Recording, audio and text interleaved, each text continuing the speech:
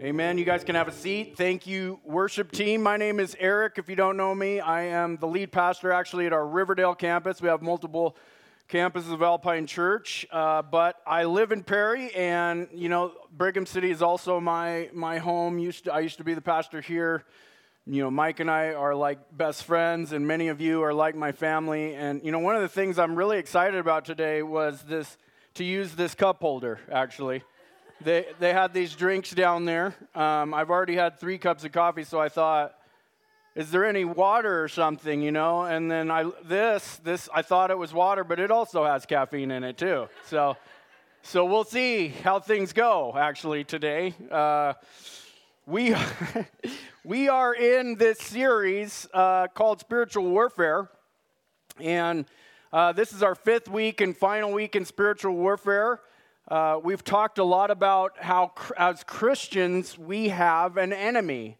Matter of fact, we have 3 enemies: the world, the flesh, and the devil. A lot of us know about the devil. We all know, kind of even the folklore behind being attacked by Satan and that he's out there and he causes all the bad things to happen to us. But oftentimes we don't think about the other 2, the world, which is an organized system opposed and sets itself up against God. The word in the original language is cosmos or cosmos. Now, so if you think about the stars in the sky, kind of the universe and everything that exists, that is also called the cosmos, and that really means organized system.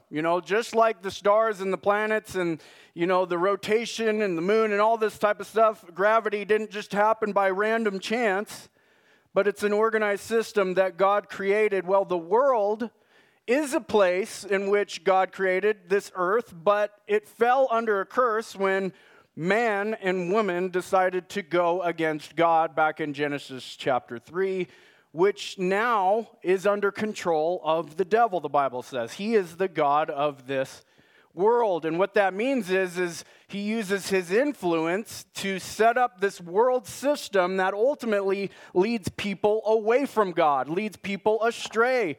And then there's the enemy that we have called the flesh. And this is one that shocks most people.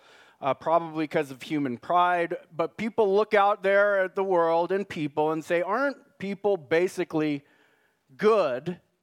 And they're always shocked when I say no, because the Bible says that we have inherited a nature from the first human beings to go against God. They were created with this true free will. They could choose to go God's way, or they could go their own way and follow Satan and the influence of Satan. They had true free will, but then because of their decision that they made to turn against God, there was a curse on them as well. Death enters the world, and now every decision, every part of the human faculty is influenced and even tainted by sin. So it doesn't mean that we can't do good things. We are created in the image of God, and human beings can do good things, but ultimately all of those things are somehow tainted with evil or selfishness in some degree or another. The Bible says in Isaiah, your good deeds are like filthy rags to me. So the greatest things that we can do never measure up to the holiness and standard of God. That is the 3 enemies that we have. The enemy against us, the system set up to fool us, and then the enemy that we have within us. And here's the thing, most people don't think this way. Most people just see the physical world and they say that's all that there is just what I can see and touch and taste and smell. Like, that is what I believe. But if you don't understand how the world got to be where it is, well, God is spirit, who is invisible, at least to us, that lives in a spiritual realm, a heavenly realm, and through what is unseen, God, he created everything that existed. And so this, I would challenge all of us with, is that actually human existence is more spiritual than it is actually physical. But the problem is, for most of us, we forget about it, right? It's not something that's at the forefront of our mind all the time. And then so when we're going through these struggles and trials and battles and things that are sometimes even unexplainable or evil happens out there, we're wondering why, and especially for Christians, we're wondering why life can be so hard and challenging sometimes when we feel like we're trying to do everything that we can. Well, it's spiritual warfare. This is a battle that we are in. And so today, to close this out, we are going to talk about how to get dressed for this battle. How are we going to use the armor of God in Ephesians chapter 6? What are some practical ways to be ready to fight the war that we wake up in and are in every waking hour and minute of our lives is a battle. It's a war against those three things: the world, the flesh, and the devil. And it's awesome. He's going to use this illustration. In his day, he would look around at Roman soldiers, and they had a helmet and a shield and a breastplate and a sword. And he's using this as an example, the physical world, to illustrate the reality of the spiritual world. We don't get up and fight a real physical everyday battle. We're not fighting against flesh and blood, Paul says, but against evil forces in the heavenly realm. That's how Ephesians 6 starts out, verse 11 through 13. Put on all of God's armor so that you will be able to stand firm against all strategies of the devil. For we are not fighting against flesh and blood enemies, but against evil rulers and authorities of the unseen world, against mighty powers in this dark world, and against evil spirits in the heavenly places. Therefore, put on every piece of God's armor so you will be able to resist the enemy in the time of evil. So if anybody ever told you that becoming a Christian is easy, and that if you just put your faith in Christ, it will bring you wealth, health, and prosperity, they were lying to you. Or they're crazy and they just don't understand that actually what happens when you become a Christian, although it is by faith alone and it is simple to trust in Jesus and Him alone for the forgiveness of our sins, aside from religious works and duties, that is our simple faith and that is the simple truth. But what happens is when you jump sides, you jump ship, because the Bible says that we're actually under control of the evil one. We follow after our father, the devil, before we came to Christ. And then when we come to Christ, we've jumped teams now. Now we're on God's side. And so what happens is we have a target on our back as Christians. And now we're battling against this inner person and an external force all of the time. Does that sound fun? Aren't you excited to become a Christian today? Well, there's a lot of blessing in being a Christian, but there's a lot of practical truth about how to fight this war that we're in. God didn't leave us alone. So we're going to pick apart today these parts of this armor that Paul talks about. Going on in the verse, stand your ground, putting on the belt of truth and the body armor of God's righteousness. For shoes, put on the peace that comes from the good news so that you will be fully prepared. In addition to all of these, hold up the shield of faith to stop the fiery arrows of the devil. Put on salvation as your helmet and take the sword of the Spirit, which is the word of God. Okay, you see, there are 6 pieces of armor here. And we're going to get right into each one and how these have a spiritual significance. Okay, he's not saying literally go put on this stuff every day and, go to work and go to your friend's birthday parties looking like a weirdo, okay? Like it's Halloween every year. I do have a really cool Roman soldier costume, though, that I did. I think it was the last 2 years we did Harvest Party. Harvest Party's coming up. I don't know what I'm going to dress up like, but, hey, this is a good one. This will remind you of all these pieces of armor. We're going to get right into what all the significance about what he's talking about. This is spiritual illustrations. First is truth. What is this belt of truth? Well, let's talk about what a Roman soldier would look like, okay? So if we break it down a little bit further, before he puts on any of his armor, he wears like a tunic. It's kind of the undergarment to put on before he puts everything else on. And it's almost like a dress, okay? And so it's like a hole for the head, a hole for the arms, and it's this piece of fabric that hangs down like a dress. But if you are needing to go to war, running around in a dress isn't going to be helpful, all right? Especially for men. And women, you're not normally going to be out there in the battlefield in a dress either, all right? Like people who join the military, they have a special set of clothing to be able to do what they're called to do when they're in a fight, okay? And so in this instance, the belt then was used by Roman soldiers to be able to tie up all the loose ends, okay? And so they would kind of tie up the ends and tie it around, and it'd be like a sash, so it wouldn't be so baggy. It'd be wrapped up kind of like a diaper-looking type of a thing. Have you ever had to, I don't know, this is kind of weird, but if you've ever had to wear, a shirt for shorts one day, you were camping or whatever. Has that ever happened to anyone?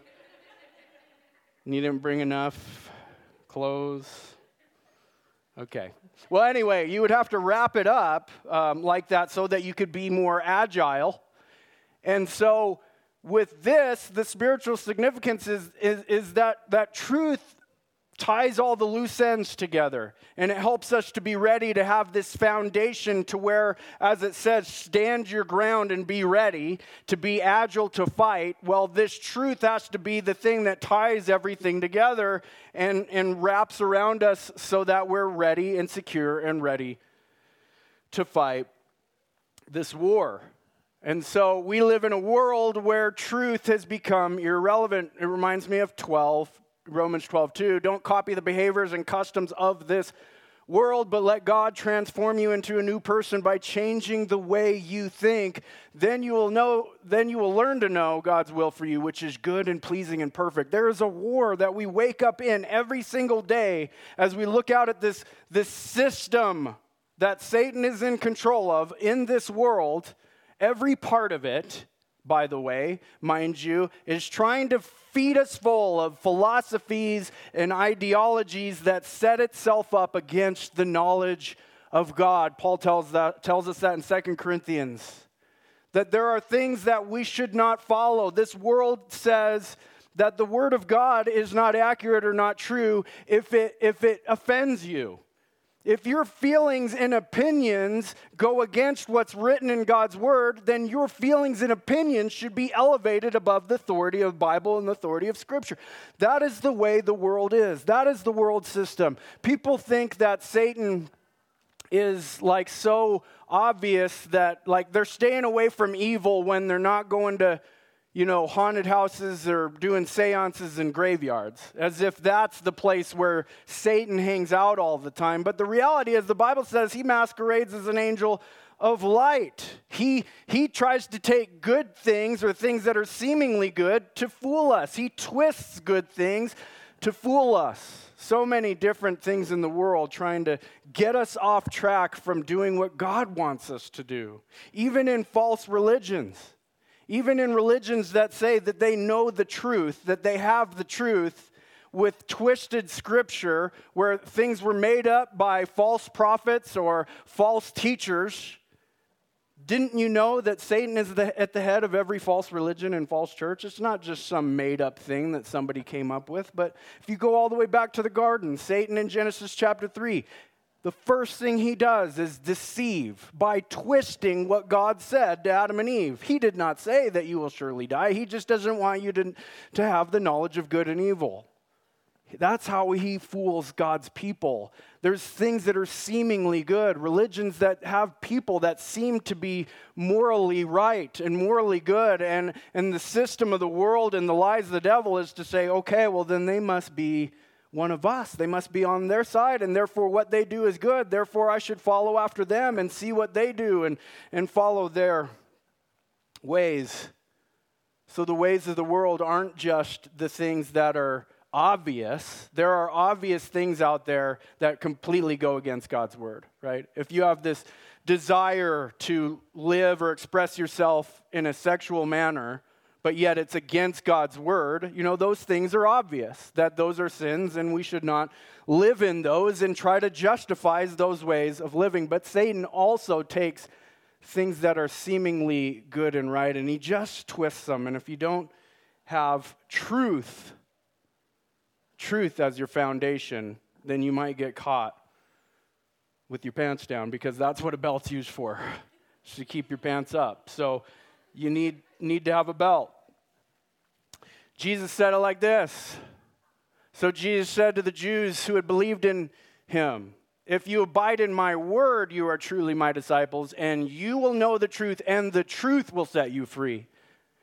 Again, so many people in false religions have this system of works-based religion where it's, I got to do this and this and this, and I got to follow this standard of rules. And Jesus, he came at the time, his audience was the Jewish people, and they were in bondage to a lie. They were in bondage of what they thought was their way to God. Many men have added to God's word to make it seem like that is the way to follow God. And so Jesus is like, no.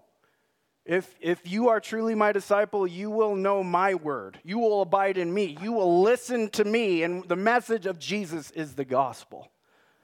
That by faith alone, in Christ alone, he can set you free and save you from your sin. So that is the truth and the foundation by which we go out and do all of the war that we do as Christians. Next piece of the armor, a lifestyle of righteousness gives Satan no targets to exploit, because we're talking about the body armor. Another translation says the breastplate of righteousness. Now, this would have probably looked like a big piece of steel. I'm sure you guys have seen this before. You've seen it in movies and things like that, or it could have been like chainmail even at that time. And this was to protect all of the vital organs. And so what Paul's saying here is, I think, two things. One is righteousness is something that we actually need to be protected from the enemy. And where do we first and foremost get that righteousness? It's in Jesus Christ himself. The Bible says in 2 Corinthians chapter 5, it says, he made him who knew no sin to be sin, so that we might become the righteousness of God. That's called the great exchange. When Jesus died on the cross, he took all of our sin to him, and then he took away this debt that we had of sin against him, but he didn't leave us with just an empty bank account that wasn't in the negative. He actually imputed, is the theological term, imputed or imparted or gave us, exchanged his righteousness with us, and now we are in God's eyes righteous when he looks at us, because we're covered by the sacrifice and the blood of Jesus. And so we have positionally, this is what we call it, positional righteousness that we didn't earn on our own, but we have the fullness of this righteousness because it is Christ's righteousness that he exchanged with us, the man who was God, who has never sinned. That type of righteousness, the greatest that there ever could be, has been exchanged and given to you and me for our sin. But then, the Bible also says that we ought to live righteous and holy lives as well. I think Paul gets a lot of this language from Isaiah 59, verses 16 through 17. He was amazed to see that no one intervened to help the oppressed, so he himself stepped in to save them with his strong arm, and his justice sustained him. He put on righteousness as his body armor. This language of this armor thing even goes back 600 years beyond when this letter in the New Testament was written that we're reading out of Ephesians chapter 6. It goes on to say, even if you go on and read even further, it says, and he put on a helmet of salvation, which is another part of the armor that we're going to talk about. But along with this positional righteousness that we get with Christ, as I said, we're called to live holy lives. And we've talked about this battle that we have in the flesh, this inner nature that we have that we're not going to lose until one day we're taken home to be with the Lord. We still have this battle in the flesh. Paul talks about it in Romans 7. There are things that I do that I don't want to do, things I want to do that I don't end up doing. And he says, who's going to save me from this body of death that is attached to me? And he says, thank God for Jesus Christ. That is the answer to this body of death. But then it goes on to say, but you were given the Holy Spirit now to follow God and to live a righteous life. And so not only are we positionally holy, but we're also called to live practically holy. And that means to follow the Word of God, to look at it and say, okay, God, you've done so much for me. How can I love you back? How can I do what you want me to do? Again, this is not a religious thing. I'm earning my way to God. I already have a great standing with God. But if he loved me so much, why wouldn't I want to just love him back to do what he said? When you are in love with someone in a loving relationship and they ask you to do some things, you want to do it. You don't always do it perfectly. I know that in my marriage, I don't always do the things perfectly that my wife asked me to do, but I wished I could, I want to, and that's part of this struggle in the flesh that I have and that we all have, is that there are things that I know is right that I should do and I fail. But one thing I can say about my own life is if I look back 10 years ago to now, I have become a lot more like Christ. I've become more holy. I've become more righteous, and that's the fruit of faith.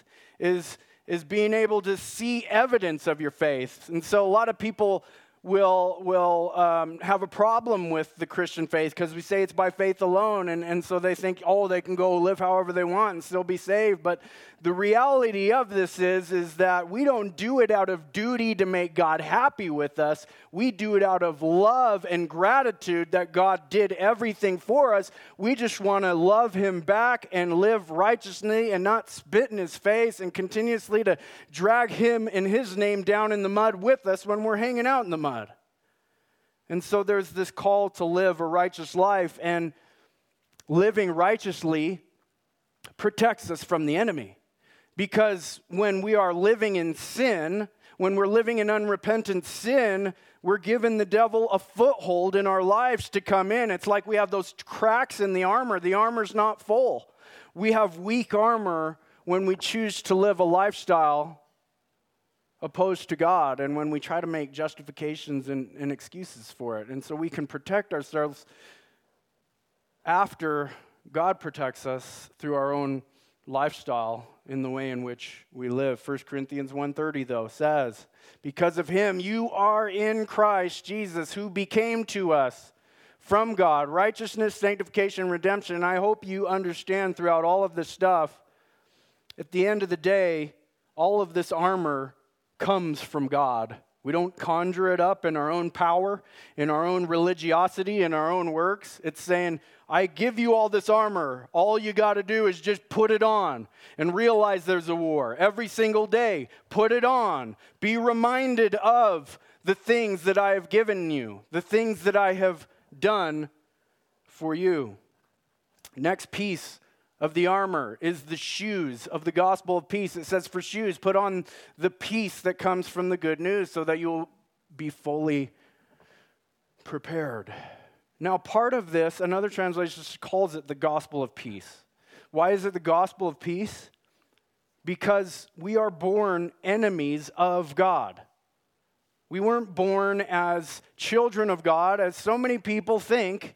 But the Bible says that we were created at one time through procreation under Adam and Eve. All of that human nature passed down, and we received a soul and a spirit at the moment of birth. We didn't exist before the world began. This isn't a test somehow in that we're sent down here, and however you do decides where you go, which is a lie, a false teaching that other religions believe. But no, we were created, but we fell, and now we have this nature, and then as a result of that, we were born as enemies of God. We're at war with God in the beginning. Our spiritual warfare before we become a Christian is with God. We are children of wrath headed to hell, is what the Bible says. And that's why salvation is so important, trusting in Jesus so that we can jump sides and be saved by him. And so the gospel of peace is just that. We have peace with God through our Lord Jesus Christ, is what the Bible says. We've been reconciled with him. Now we've jumped sides. And so we get to experience the peace of God through the gospel of peace with him.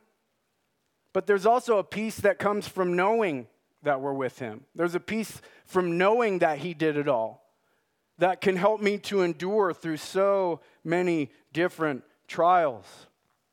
And as a Christian, as we're called to do warfare. It's not all defensive. We are actually supposed to go out there and share the gospel. This was the whole reason we were saved in the first place. It's not just so that we're adopted, but that we can go out and get more kids for God to be adopted, so for God to adopt. There's more people that God wants to save, and he wants to use you and me. And so we're called to be soldiers for Christ. Romans 10:15, it says, and how will anyone go and tell them without being sent? That is why the scriptures say how beautiful are the feet of messengers who bring good news. See, the whole thing about the shoes is this readiness to go. When Jesus gave the Great Commission, he said, go make disciples. There's a readiness. This is when you're not living in your purpose, and I believe every Christian has been called to the purpose of evangelism, which is to share the good news. That's what that means. When you're not living in that, then yes, you're going to feel like you're not, as healthy as you could be, because you're not doing what you were created to do, what you were reborn and made to do.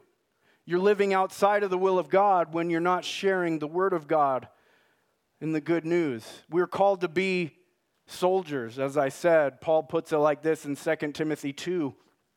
You then, my child, be strengthened by the grace that is in Christ Jesus, and what you have heard from me in the presence of many witnesses, entrust to faithful men who will be able to teach others also. Share in suffering as a good soldier of Christ Jesus. No soldier gets entangled in civilian pursuits, since his aim is to please the one who enlisted him. It's interesting here to think about it.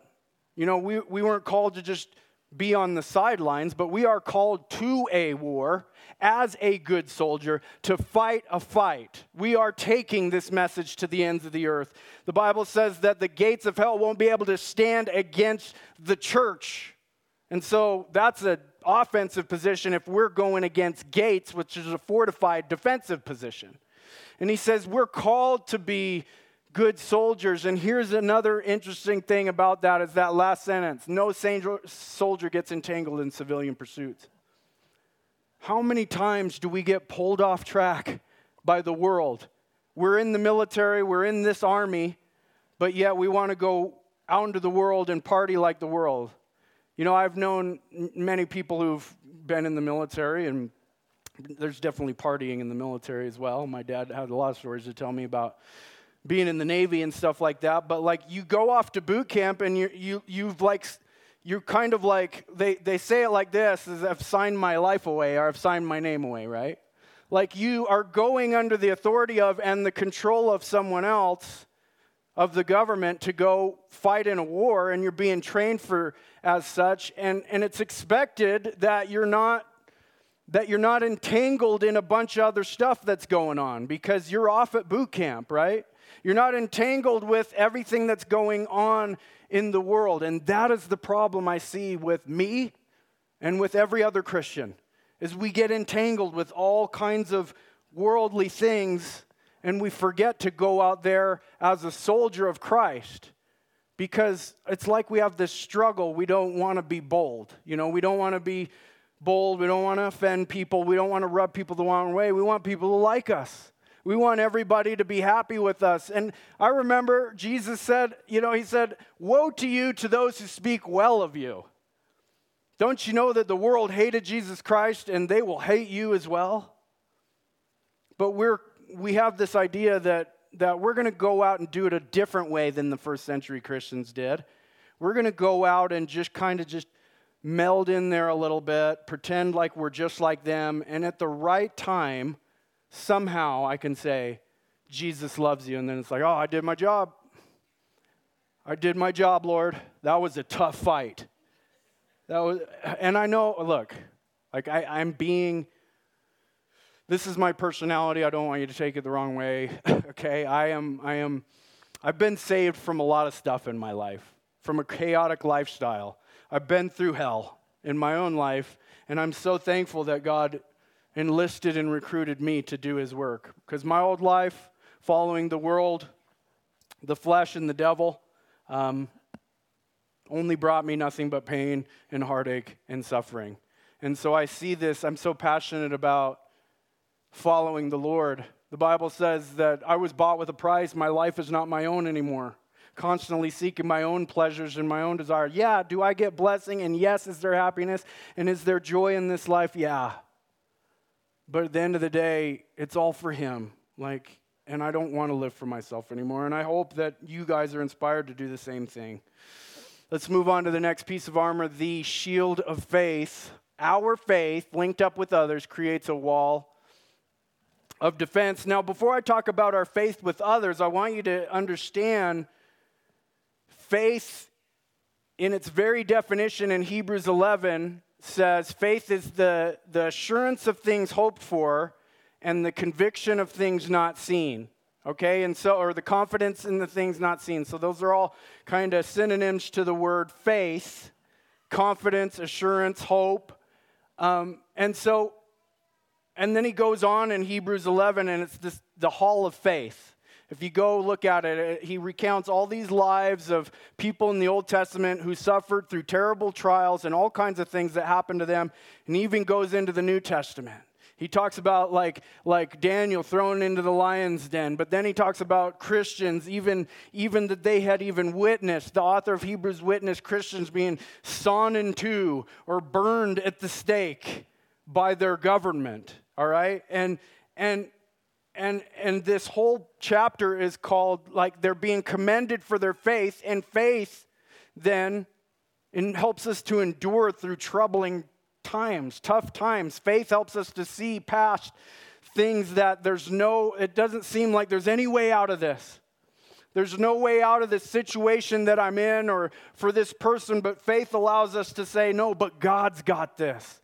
God has brought all these people in God's word, the witnesses that we see in the Bible of all the things that God does, and there should be enough evidence alone for us to say, okay, God's got this situation. Whether it's a sickness, whether it's a job loss, whether you've had someone pass, whether you're struggling.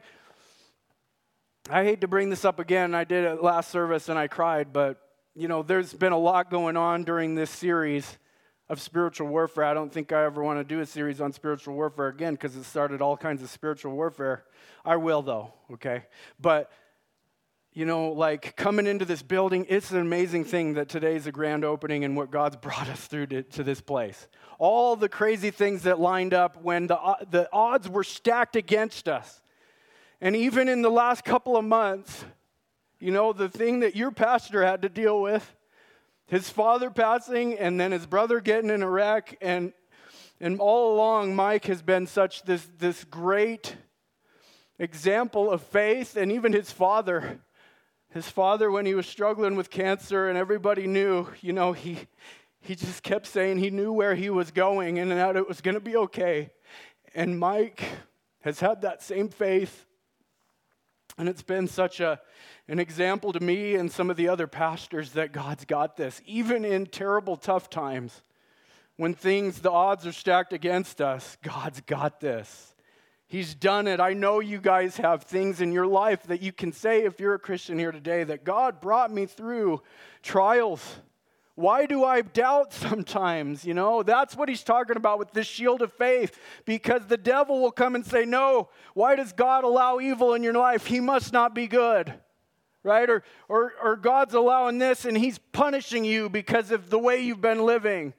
And Satan is throwing these fiery darts at us, getting us to doubt the goodness of God and getting us to doubt that God is sovereign and that he's in control. But our faith is the shield to that. And why do I think it's important to be linked up with others? As we've talked about in Hebrews 11, getting to see the example.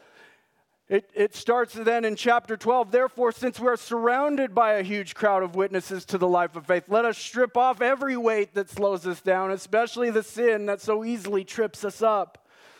And let us run with endurance the race that God has set before us. You see the language that God uses.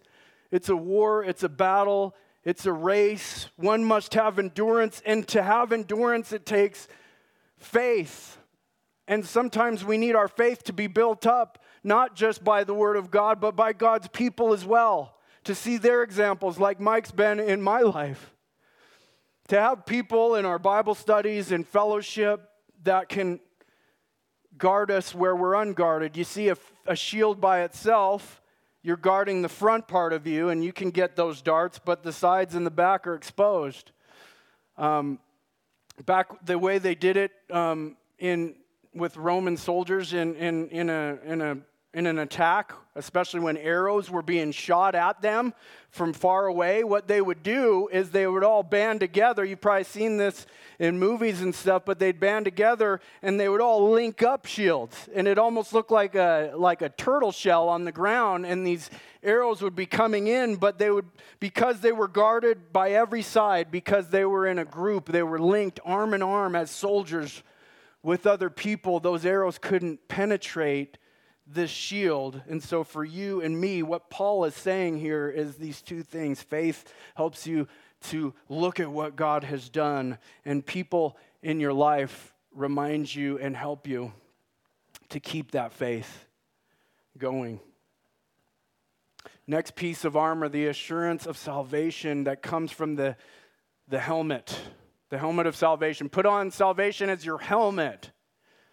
This helmet protects, obviously, visually, your mind, your brain, right? The way that you think. And so, why is it called the helmet of salvation? Because we doubt our salvation sometimes, and the devil likes to accuse us. You know, Paul mentions this in another place, 1 Thessalonians 5:8, but let us who live in the light be clear-headed, or another translation, sober-minded. I've talked about how when we use substances or chemicals and we get out of our mind, that we allow Satan to come in it and to take control of us. But he says, be clear-headed, protected by the armor of faith and love, and wearing as our helmet the confidence of our salvation. You see, Satan is called the accuser of the brethren, Revelation 12:10. It has come at last, salvation and power in the kingdom of our God and the authority of his Christ. For the accuser of our brothers and sisters has been thrown down to earth, the one who accuses them before our God day and night. Satan will be defeated once and for all, and the hope of our salvation is that evil will be gone and we'll be with God forever and sin will be no more. But the point of this verse that I want you to take out of that is part of Satan's job is not only to twist the scripture to attack our faith, but to also get us to doubt that our faith is true, that it's by faith alone in Christ alone. There's so many lies out there in the world and in religion that say you've got to keep up your end of the bargain with God, otherwise you're going to lose your salvation. If you don't follow this list of rules, then God's just going to say, you know, I saved you before and that death applied to you, but somehow you worked your way out of it. I gave you eternal life, but it's not eternal anymore. I'm taking it away. Like so many people think that we began by grace, but then now we've got to work the rest of our lives for this gift that God gave us. We will fail all of the time with this flesh and this problem that we have inside of us. When Christ saved us, don't you think as an omniscient being, God himself, when he saved us, when he died on the cross, don't you think that he was able to say, well, I'm going to say, like, I save you now, and my sins, your sins are atoned for past, present, and future? Or was he only saying, I'm atoning for your sins only in the past, but from now on you will have to continuously fall at the cross and confess everything that you've ever done? Can anybody remember all of the sins that they have ever done? It's impossible.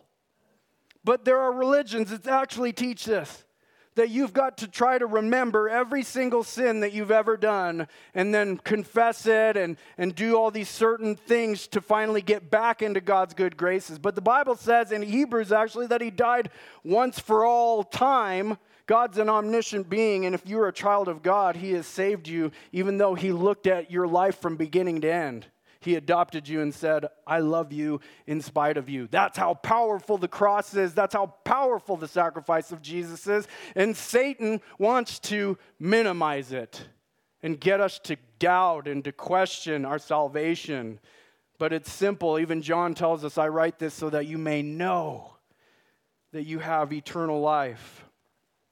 Paul in Romans 8:38, I am convinced that nothing can ever separate us from God's love, neither death nor life nor angels nor demons, neither our fears for today, our worries about tomorrow, not even the powers of hell can separate us from God's love. That is the helmet of our assurance of salvation. You can know God loves you in spite of the things that you do because it's his covenant with you. It's not a bargain between you and him. That's how good God is. That's why he deserves all the praise and worship. Last thing, the sword of the Spirit, which is the word of God. The Spirit uses God's word in our hands to drive off the enemy. If you ever remember Jesus in the wilderness battling Satan, he uses the Bible 3 times to say, no, this is what the word says. You're trying to twist it. So here's the thing. If you're a Christian, you better learn how to use that sword. You better learn how to take that in your hand and wield that and carry it with you every single day, because there are going to be a lot of lies thrown at us. There's going to be a lot of attacks against us, and we're going to need to know the Word of God. We're going to need to know how to speak it out loud. We're going to need to know how to preach it to our friends. We're going to have a love for God that makes us want to get into the Word as much as we can on a daily basis, a discipline. So I need those words in me. Psalm 119 says, I've stored up your word in my heart so that I might not sin against you. I love that verse. As the more I'm in the word, the more I'm convicted that I go out and I live my life. I can say, no, that's a lie. No, that's a sin. No, I don't have to live that way. No, the Lord's word says this and that. Just like Jesus said to Satan in the wilderness, thus saith the Lord about every situation that we come up against. It is not just some book. Hebrews 4:12, for the word of God is alive and powerful. It is sharper than the sharpest two-edged sword, cutting between soul and spirit, between joint and marrow. It exposes our innermost thoughts and desires. This is how we're going to battle those 3 enemies, the world and the flesh and the devil. It comes in on the inside and cuts out that stony, stubborn heart that we have and gives us this ability to discern between good and evil. It's not just some book with cool words on it that were written, between 3,000 and 2,000 years ago. This is the very breathed word of God in the way in which he decided to communicate to human beings. Without it, we wouldn't have the belt of truth, the basis of truth. Without it, we wouldn't have the moral truth that we try to live by. Without it, we wouldn't have the good news, the gospel. We wouldn't have the assurance of our salvation. But since we have all of this bound up in the truth from the Word of God, this is where we're going to get our armor from. Every day we've got to be prepared to pull that armor out and use it. Again, a verse, this is my last verse. Paul says this in Isaiah 11, I think again is a place where he used part of this from the Old Testament. The earth will shake at the force of his word, and one breath from his mouth will destroy the wicked. He will wear righteousness like a belt and truth like an undergarment. Again, it's like this visualization of putting on clothes, putting on armor, realizing that, Christian, you and I are in a war and in a fight every day. We've got to realize that in order to fight this fight. We've got to realize that to even have the desire to want to put on armor. If we want to go out into the world not ready for battle, then expect spiritual warfare to come in and cause more damage than it ever could have. But for you and for me, brothers and sisters, we've got the armor of God. He provided everything that we need to fight this fight. We have no worry or concern. And the greatest thing about this is that with one word, Christ will come and destroy all wickedness one day. From the sword of his mouth, Revelation says the same thing. He will come and destroy the devil, the enemy, and one day the hope of our salvation will lead us to ultimate victory in Jesus Christ. Would you guys pray with me? Father, thank you for leading us, for not leaving us alone, but giving us everything we need to fight this battle. Lord, we don't fully understand everything about the spiritual realm and the world and angels and demons, but we have what you've written and told us. And by what you've given us and the truth that we understand, Lord, give us the ability to see with spiritual eyes the war that we're in. Help us to understand our assurance of salvation and faith, and just ultimately the victory we already have in you. We trust you in all of this, and help us to be good soldiers for you. I pray in Jesus' name. Amen. Let's stand.